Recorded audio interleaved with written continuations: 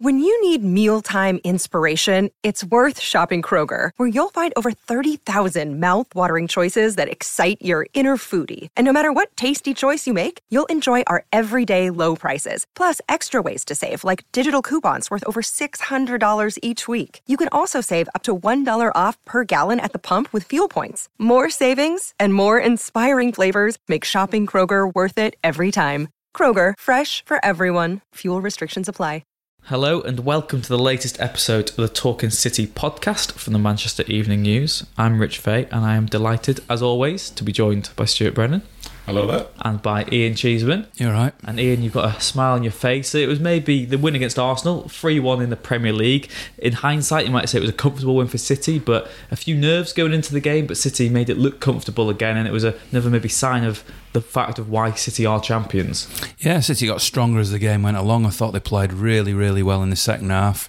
Early on in the game, they got this goal like they did at Newcastle very early, and I saw some people sort of suggesting on social media that it was too early, and even I wondered whether, scoring the early goal might not be to their best benefit overall, but they scored the early goal. Obviously, Arsenal got an equaliser through Koscielny. But once Aguero, got the goal to take City in at the break, I assume anyway that Pep in the dressing room will have said, "Come on, lads, you're playing well again now. This is a good performance. Keep it going." And I thought they played really, really well in the second half. I thought that goal by Aguero just before half time was absolute top quality. Beautiful. And that pass by Gundogan as well. I know he's been... Well, I know Stuart's quite a fan of Gundogan from what I can remember, and I think so too, but there have definitely been people out there who've questioned his ability, and that pass in itself shows the quality that he's got, and there's a lot more to him than just that, but if you needed an example of just how good he is, that was it.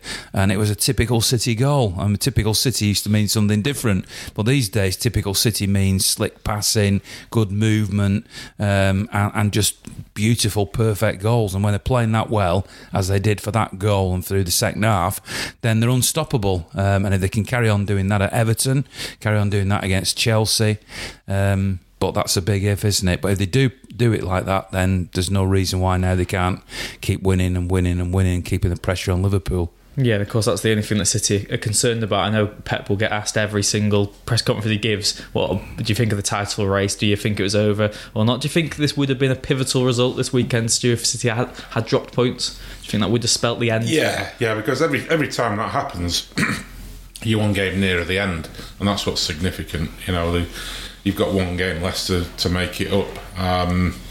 We spoke... Well, I was earwigging when the radio lads spoke to Pep after the game, and he said that he was... he presumed that Liverpool would have a 7-point gap after they lost at Newcastle City, and that it would be, quote, almost over. And he sort of indicated that he thought that, he said that was the general opinion, that Liverpool would go up to 7 points and it would be almost over. And he sort of said, well, I thought that as well, kind of thing, which is a semi-admission. But the fact that Liverpool did slip up and didn't beat Leicester seemed to give everyone a lift. I've written a piece as well about the fact it was Arsenal.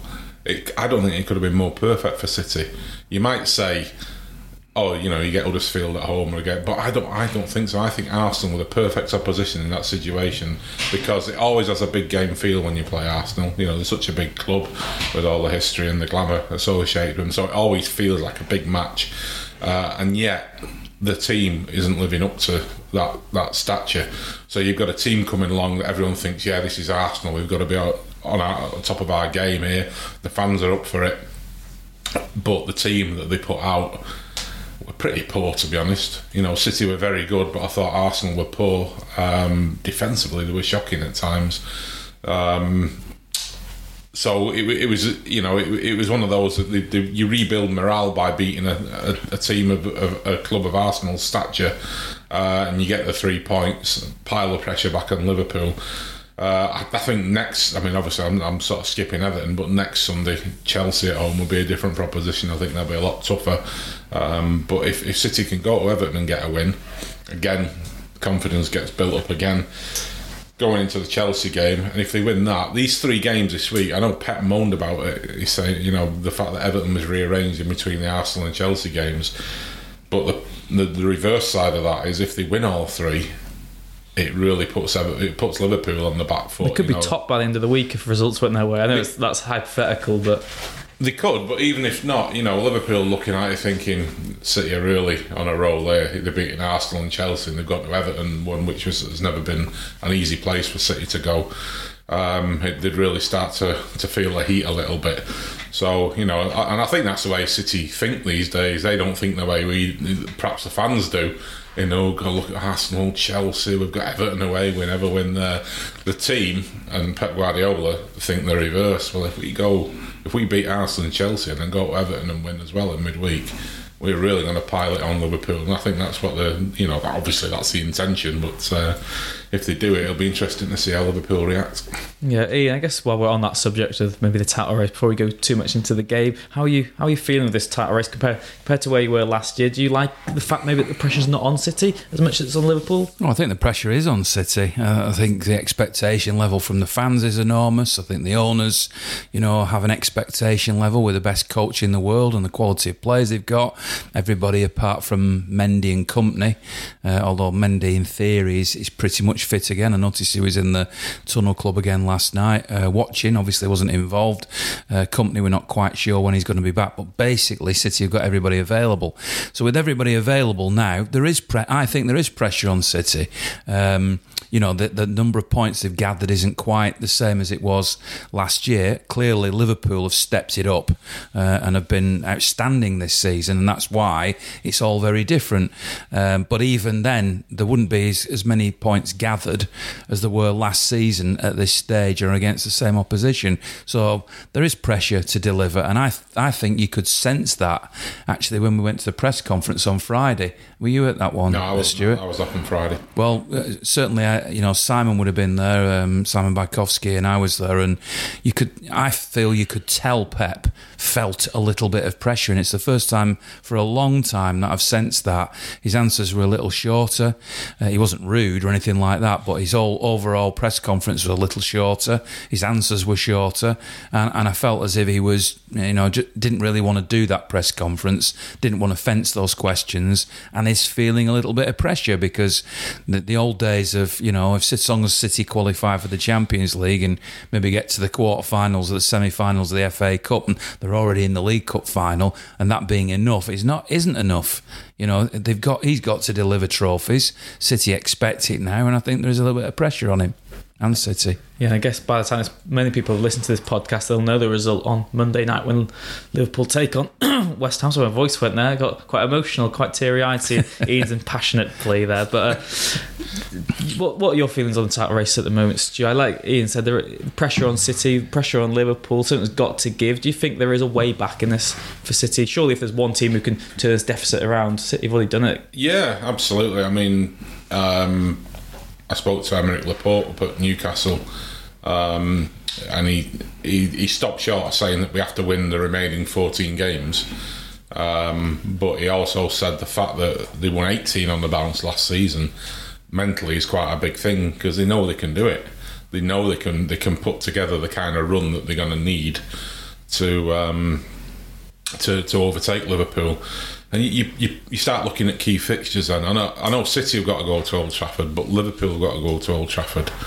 And you can bet your life that United, the players, the fans and everybody will be going all out to try and stop Liverpool. If they can take 3 points off Liverpool there. Obviously they'll do the same when City come, but I feel that they want to beat Liverpool and they want to beat City. Yeah, those they will. two games go head to head, don't they? Particularly. Yeah, they do. Yeah, United want to win every game now because that's what they're expected to do. But Liverpool go there first, and I think it will be a really tough game for them, especially the way United are going. United really want to, they're playing well, and they'll want to put one over on Liverpool and put a dent in them. By the time City go there, again, it'll be a really tough game, but. I would take City to go there and get a result, a positive result, more than I would Liverpool in the current climate. I spoke to Ilkay Gundogan after the game, the Arsenal game. I thought he was brilliant in that game, as Ian was talking about earlier. And he, of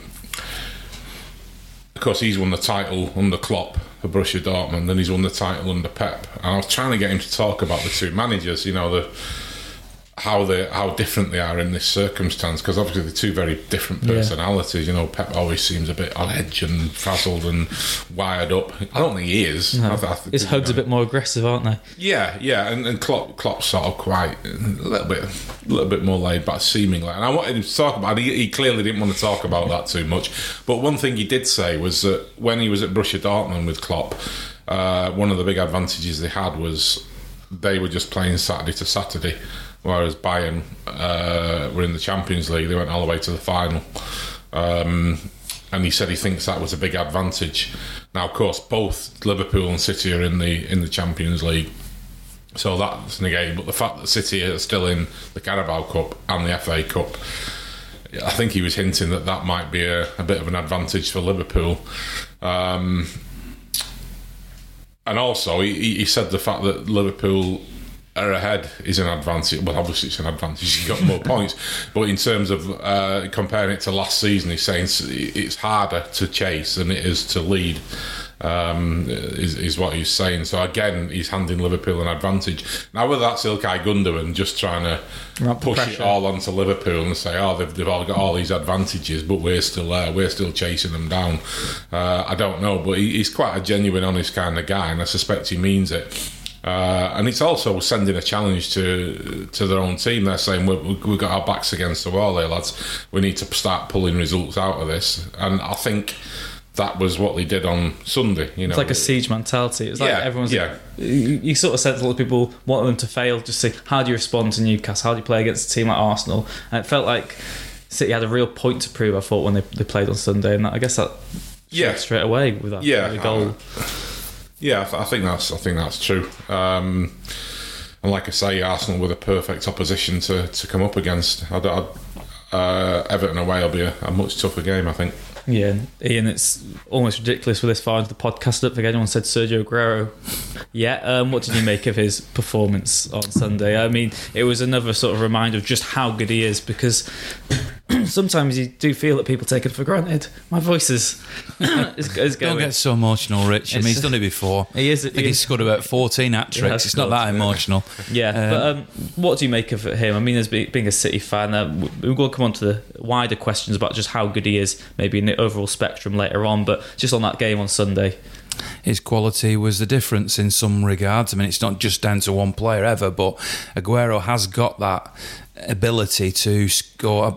I mean, I remember Trevor Francis spending a season at City, and he and maybe Nicolas Anelka, are players that from nothing, absolutely nothing, can score a goal, and Aguero fits that template for me. City's general way of playing is to create great team goals, and certainly he had a very simple tap in, and there was the one that brushed his arm on the way in.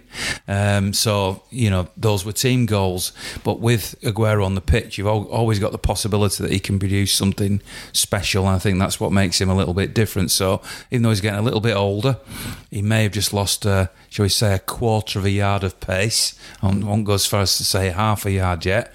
Then he's not going to, we've probably seen his best years, but I still think he's clever enough as a footballer to be very dangerous for a while yet.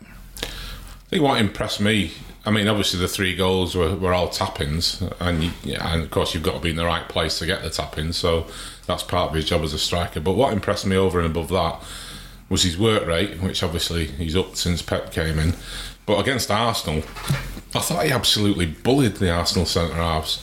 Mustafi must be sick of the sight of him. We saw what he did to him in the Carabao Cup final last season, where he created the first goal for himself. It was Ederson's kick out, wasn't it? And Aguero just took a step back, really smart, and blocked Mustafi off and then went after the ball.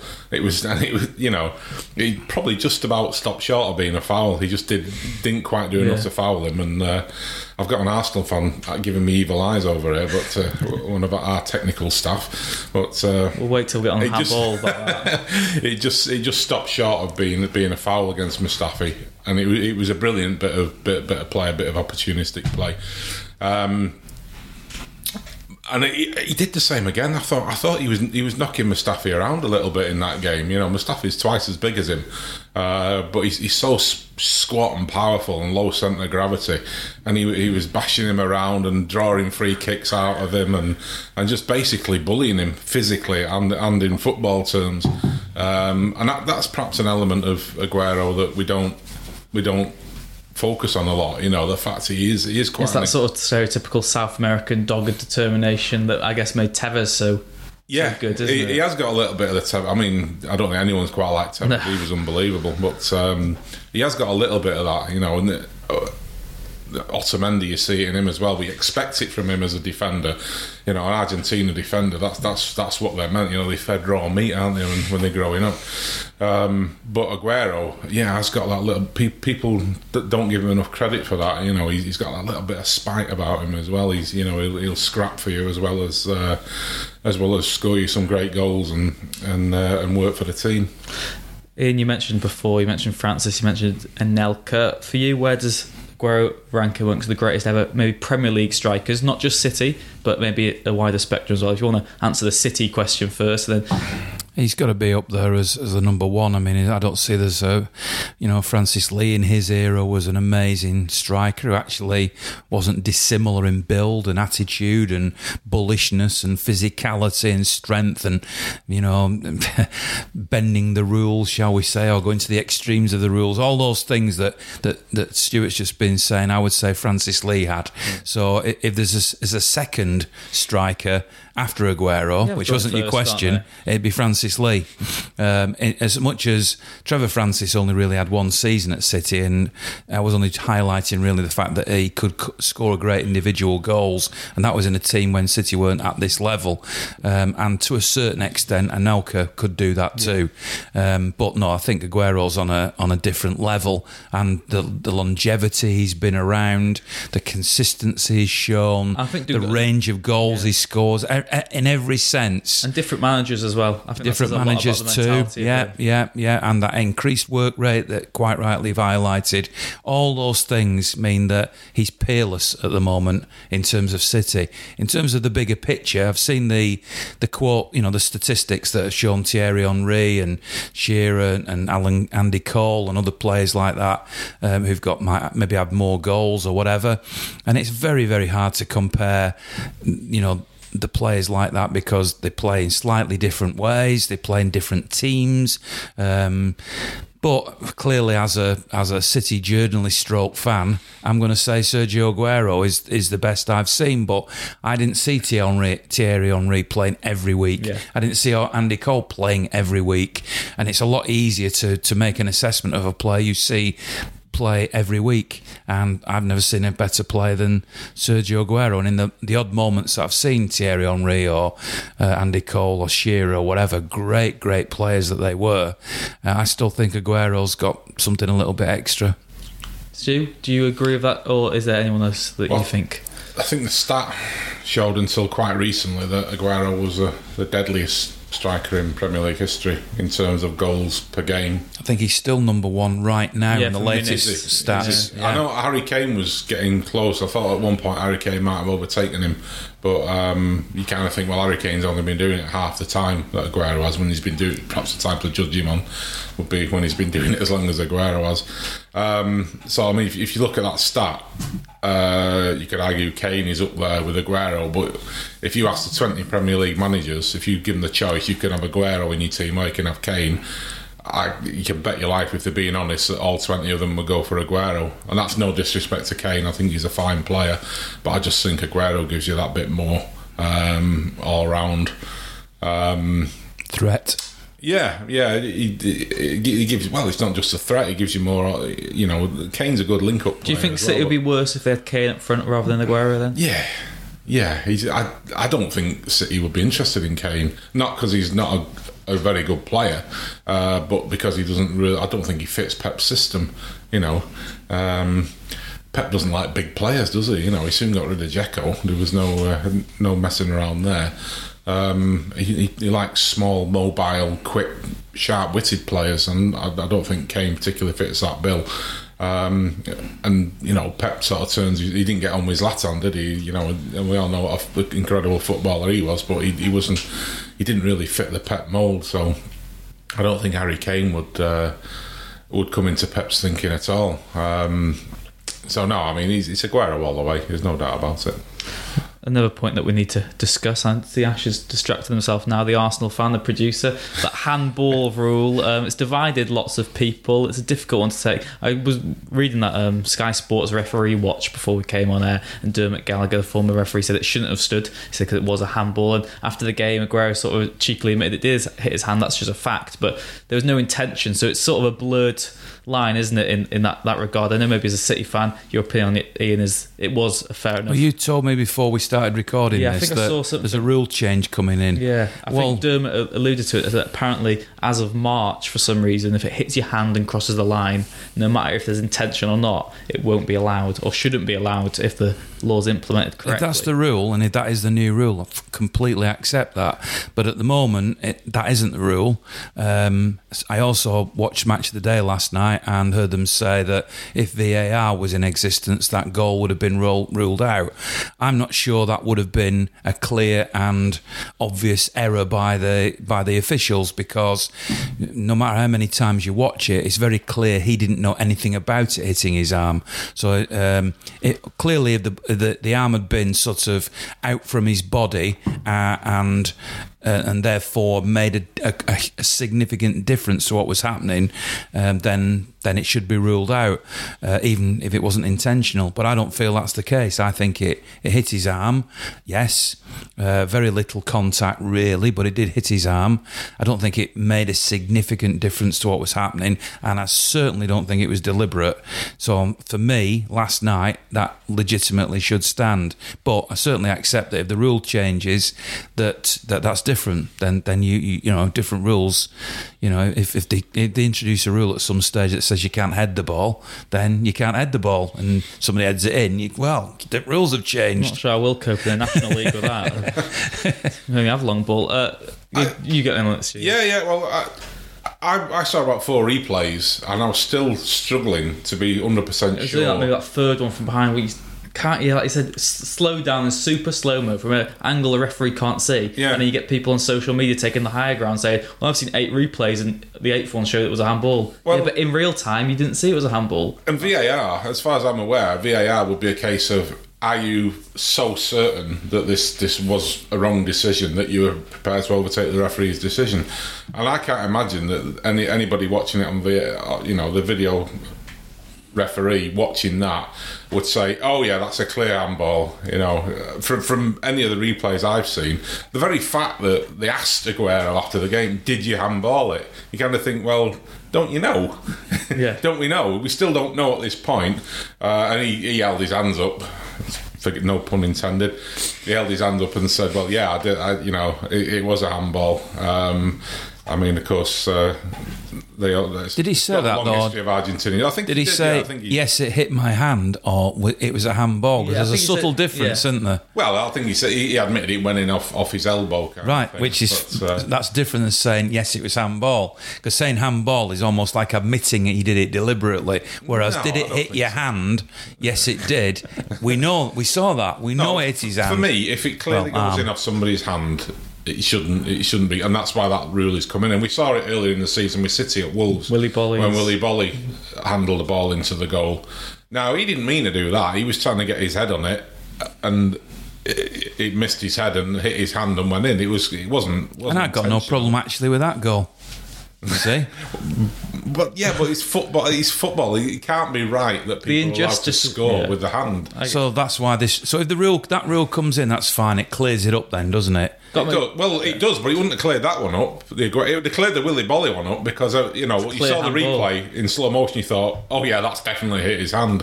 But again, I'm still. I'm convinced. Once I've been told that has hit his elbow and gone in, I looked at it and thought, I can see why people are saying that, but I still couldn't 100%. If you'd taken it, if you'd have sat me in a room on my own and not given me any feedback from elsewhere, you're not told me Aguero had admitted it, I'd probably still be thinking, I'm not so sure whether he did hit his arm or not. I'm not entirely sure. So VAR wouldn't have cleared that one up. It would have clearly cleared up the Willy Bolly one earlier in the season. But we have goal line technology, which is all about these cameras working out whether the ball's gone over the line.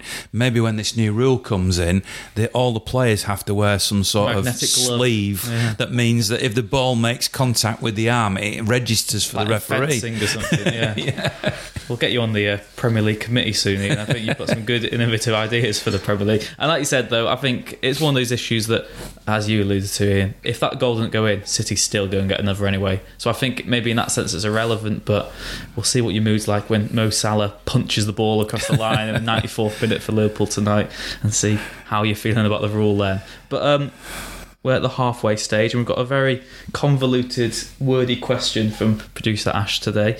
He says... He's not getting a lot of nice comments here, is he, really? I'll stick up for you, Ash. He's not sticking up for himself. I told him we could have a mic and argue with you if he wanted, but... Your question today, Ash, was... Sergio Aguero is City's top scorer in the Premier League, but out of the current squad, who is the second highest scorer in the Premier League history? Is that out of players who are currently playing? We'll be back after the short break and we'll give Ian and Stu time to think about it. Hello and welcome back to the Talking City podcast. I'm joined by Ian and Stu, and just before the break we left them the teaser. Sergio Aguero is the top City scorer in Premier League history out of the current squad, but who is the second highest scorer? And we'll go first and be brave. Go on, I'll guess that it's Gabriel Jesus, based on what he did as much before he joined City as since he's joined City. I would say David Silva. He's got double figures repeatedly. Has been there 7 years, 8, but no, longer than that, 9 years. So I think cumulative, he's probably totted up more than everyone else. He's quite a newcomer, really, aren't he? Including Jesus. So I'll guess David Silva. Well, I don't have the numbers in front of me. Don't shoot the messenger, but I'm told reliably by producer Ash that you are both wrong. Oh. And it is, in fact, Raheem Sterling. Right. That was the other one I thought about going for, Which does make sense. I think I'm not sure on his record before City so much in terms of goal creation, but he does score a hell of a lot under Pep's side especially, doesn't he? Yeah. But that's food for thought. And we'll be hoping for another Raheem Sterling show on Wednesday night against Everton. We've already said how tricky that game can be in recent memories. Well, last season it was built up as one of the trickiest games ever, and City just pushed them aside and just won with ease as they did to so many sides. But Ian, how are you feeling ahead of this game? It's not that long ago that City lost 4-0 at Everton, and I'd say that under Pep that was the lowest point, and they were terrible really that day, and Everton were really up for it. So I know how passionate their supporters are. I know that, you know, going to Everton in between these two games, the danger is that you see this as the weaker one. I hope that Pep doesn't, on that basis, field a team that, whilst whatever team he puts out will be really top notch, we know that because they're all good players, that it isn't saving certain key players for the Chelsea game, that he takes it seriously and goes for, you know, the strongest available 11 and then worry about Sunday when Sunday comes around. Everton have just lost at home, so their manager's under a little bit of pressure. You know, we saw the reaction from City having lost at Newcastle. Is there going to be a reaction to Everton?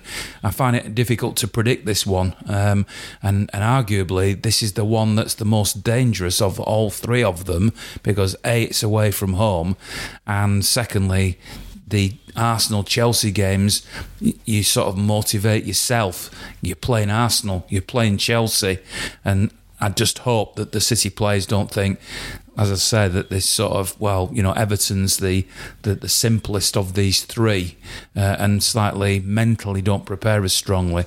I know we talk about every time there's an FA Cup game, but in terms of Premier League ones, do you think Pep is still hurting from that Everton game? We always speak about the Wigan game whenever there's an FA Cup tie, saying he doesn't want to take any risks, but that humiliation at Goodison Park for him, do you think he's still hurting from that? Well, it's the heaviest defeat he's ever suffered as a manager, so I think he will. I think he'll, he took it badly at the time, I know that. He'll be. I don't think he'll use that as any kind of motivation.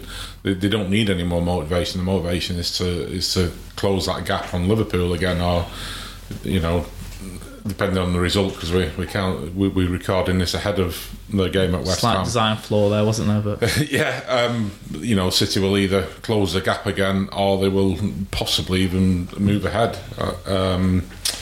So I don't. That's all the motivation they need. I mean, Goodison Park. City weren't particularly good that day, but as I remember it, they actually started really well and could have been ahead. But once they went behind, they just fell apart. They've wiped that memory away a little bit. I mean, their performance at Goodison last season was just exceptional. Absolutely outstanding. I remember we spoke to Kevin De Bruyne in the mix zone after the game, and De Bruyne isn't the kind of footballer who would disrespect an opponent, but he said we were so much in control. We felt the control. We had this complete belief in what we were doing. We felt dominant, and we looked at them, and you could see in their faces they didn't know what to do. Now that's quite a thing to say about an opposition team, but he wasn't being disrespectful to them. He was basically saying we were so good that this very good professional outfit, Everton, didn't know what to do. He said that when they tried to press us, we played round them. When they tried to sit back, we played through them. So they were just utterly bereft of ideas. They were looking at the manager not knowing what to do, and City were just so much on top of the game that they could have done that to just about anybody on the planet on the day. Unfortunately for Everton, it was them who copped for it. I just wonder, if I was Marco Silva, I would find that quote from Kevin De Bruyne and blow it up big and put it on the dressing room wall, I think, because it could be seen as disrespectful, taken out of context. It wasn't, but I think it could be taken that way. And it won't be an easy game. Again, there's something in City's mentality. Everton were very much the bogey team, weren't they, after the takeover? It was almost as if Everton were affronted by the fact it could have been them who were taken over by Sheikh Mansour.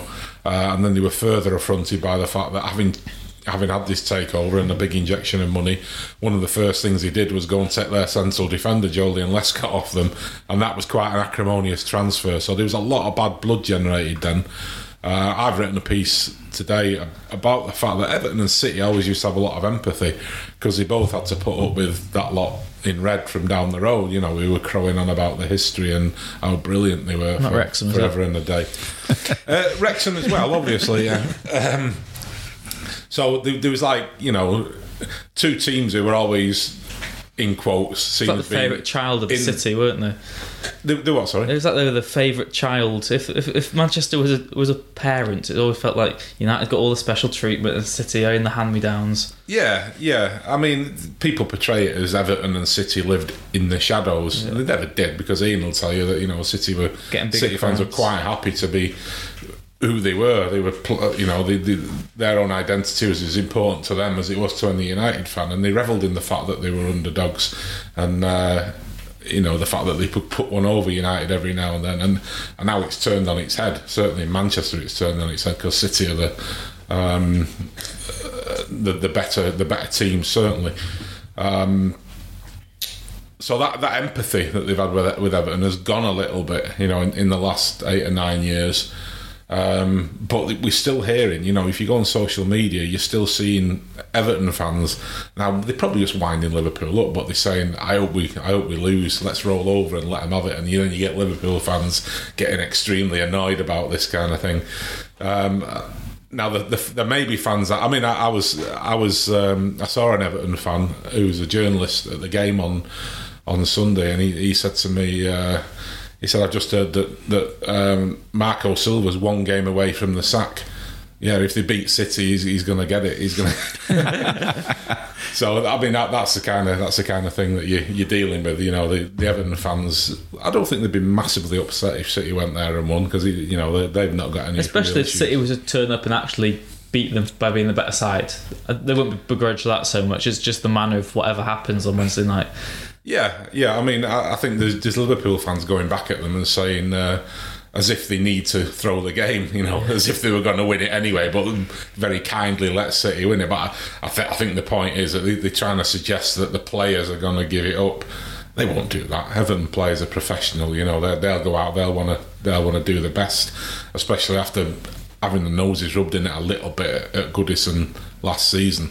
So I just think it's like almost a deluded sort of fan point of view that you think an Everton player from overseas is going to purposely lose a game so Liverpool don't win the league. They don't care any less, particularly about if a rival wins the league or not. No, they don't. On the same basis, obviously, Stuart's already highlighted and everybody knows, Liverpool have still got to go to Old Trafford, City have still got to go to Old Trafford. Now, there's a big debate among United fans as to, do they let City win? Do they stop Liverpool and all? The fans can say what they want and think whatever they want, but you're not telling me the players, which is what you're saying, Rich, are going to be at all influenced by that. You're not telling me that Paul Pogba and Marcus Rashford and all these United players are going to be thinking, oh, we'll let them win today because that suits Sarri. Of course it's not going to happen, nor is it going to happen at Everton. I think Everton are a very hard team to predict how they'll approach it, and it might well be that their fans feel like that. But I tell you what, and did this happen last year? I'm trying to remember whether Everton took the lead. But if Everton take the lead or play quite well in the game, there's no way they're going to be thinking, well, suit us if we concede a goal now. That's not going to happen. It's worth mentioning, they absolutely battered Liverpool in that derby that Pickford made the howler at the end, but they should have won that game at Anfield. It's not as if they've had bad results this season, but they're not a bad team. No. I think it's been they're a team who can lift themselves to big occasions, and this is a big occasion for them, isn't it? Yeah. Before we get onto the Chelsea game, did you see Manuel Pellegrini's comments, Ian, ahead of the West Ham game tonight? Which one specifically? One saying, first of all, I want to win for West Ham, and secondly, I want to get the win for Man City. I'm still a Man City fan. I suspect Pablo Zabaleta might be thinking that way as well. Yeah, there's quite a good relationship between City and West Ham fans. City and West Ham fans do seem to have an affinity, and it doesn't happen so much in this country, but in other countries they do have sort of partner clubs almost, where fans really, partner up with another club. If it was to happen in this country, it might actually be that City and West Ham fans would be two of them. I suppose because of West Ham being in the shadow of Arsenal and Tottenham and Chelsea and other big clubs down there. It's a very working class club, West Ham United as well. Whether that would happen, I don't know. But obviously with Pellegrini and Zabaleta and the fact that City fans and West Ham fans seem to have been quite respectful towards each other over the years might mean there's an extra motivation. But again, once it gets to Zabaleta gives everything he's got in every single game. We've seen that throughout his career. So how can he give more in that game? He might enjoy it. If they win, I'm sure he will. But I don't think he would be going into this game any more motivated than he was last week. And Manuel Pellegrini, all he can do is pick his strongest team and then watch from the sideline. So nice of him to say these things, but I don't think it really makes any difference. We left Sami Nasri out of this. Sami Nasri, yeah. Who was a player who lit City up at times. Oh, lovely player. Talented, such a talented player. It's just a shame he just didn't seem to be able to make any kind of consistency out of what he had. But he's the kind of player you think he could really he could do some damage. He could do some damage. I think it's been a big boost for West Ham, that's for sure. It's that star quality. It's a Premier League winner coming in, someone who's as classy as you said, and he's a sensational player on his and a lot to prove because he'll feel very upset about what's happened to him, rightly or wrongly. That's not the point, but the point is now he feels as if he lost a year or two of his career, and he wants to show that he's still got it. So let's hope he shows it tonight. Pellegrini for giving him that gamble. But yeah, I think everyone in this room is West Ham tonight. come on the Irons. You'll be blowing bubbles tomorrow if they get the big result. But there's also another game for City this week. I'm not sure. That's a dreadful thought, I might say. We can censor it out. We'll be fine. I'm not sure when we'll be back later in the week, but can't not mention the game against Chelsea as well this weekend. It's an interesting one because the games against Chelsea last season were two. Well, we had the win at Stamford Bridge was such a convincing win for City last season. The win at home was a walk in the park, but those memories just before Christmas, the trip to Stamford Bridge, still fresh in your mind, Ian. Chelsea haven't got a midweek game this week, which in theory gives them a bit of an advantage. I was talking to a Chelsea fan at length this morning who was trying to big up Chelsea, but we also know how inconsistent they are. Sarri is obviously a coach under pressure because Chelsea's track record in recent years is that as soon as things start to go slightly wrong, they're not frightened of making a change. And he is trying to make a change, and Pep's a big fan, I think, of Sarri, and and you can perhaps sense that he's trying to change the way that Chelsea play a little bit, but I still think that they have a long way to go to play the style of football, even though they might eventually get there. Napoli were a great footballing side, and that was when Pep used to wax lyrical. I think last season when City played Napoli in the Champions League, he was saying, Napoli were one of the best teams in Europe, and he said Sarri's in the top 3 coaches in the world. Absolutely. So there's obviously a lot of respect there, but I think Sarri must be feeling the pressure. But they got hammered by Bournemouth, then they bounced back with hammering themselves. Which Chelsea's going to turn up? Which is it going to be the brave Chelsea that go for it? Is it the Chelsea that looked a bit scared last season?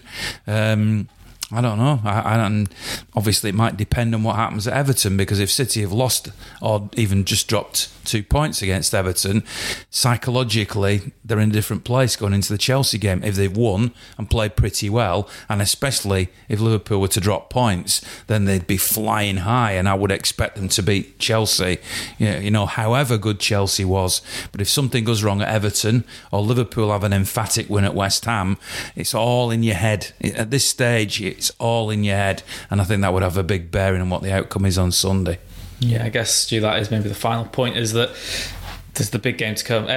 You get all these, every game's a cup final sort of mentality, but there's no point in thinking about Sunday, because as Ian said, it all comes down to what happens on Wednesday, because it could almost be a bit irrelevant Sunday if you lose against Everton. Yeah. It is the oldest cliche in the book about taking each game as it comes, and but it works. I've heard it is. It's the oldest cliche because it's true. Cliches invariably are cliches because they work, and I've heard footballers down the years come up with a million different ways of saying that about and since foreign footballers came in, we found whole new ways of saying that you got to take each game. What's your favourite cliche? So put on the spot. It's putting me on the spot, isn't it? I can hardly remember what I had for breakfast, and you're asking me my favourite cliche. It's almost a cliche itself, isn't it? I can't. Yeah, I'll have that one then. I'll take that one.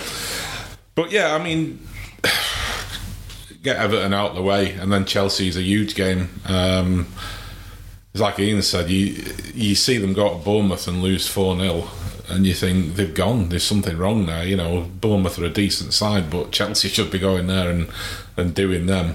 Then you start thinking, have they had enough of Sarri? Are they're not happy with what he's doing? And you can't rule that out by the fact that they've then in the next game duffed Huddersfield 5-0. They kind of remind me of Pep's first season at City, what Chelsea are going through at the moment.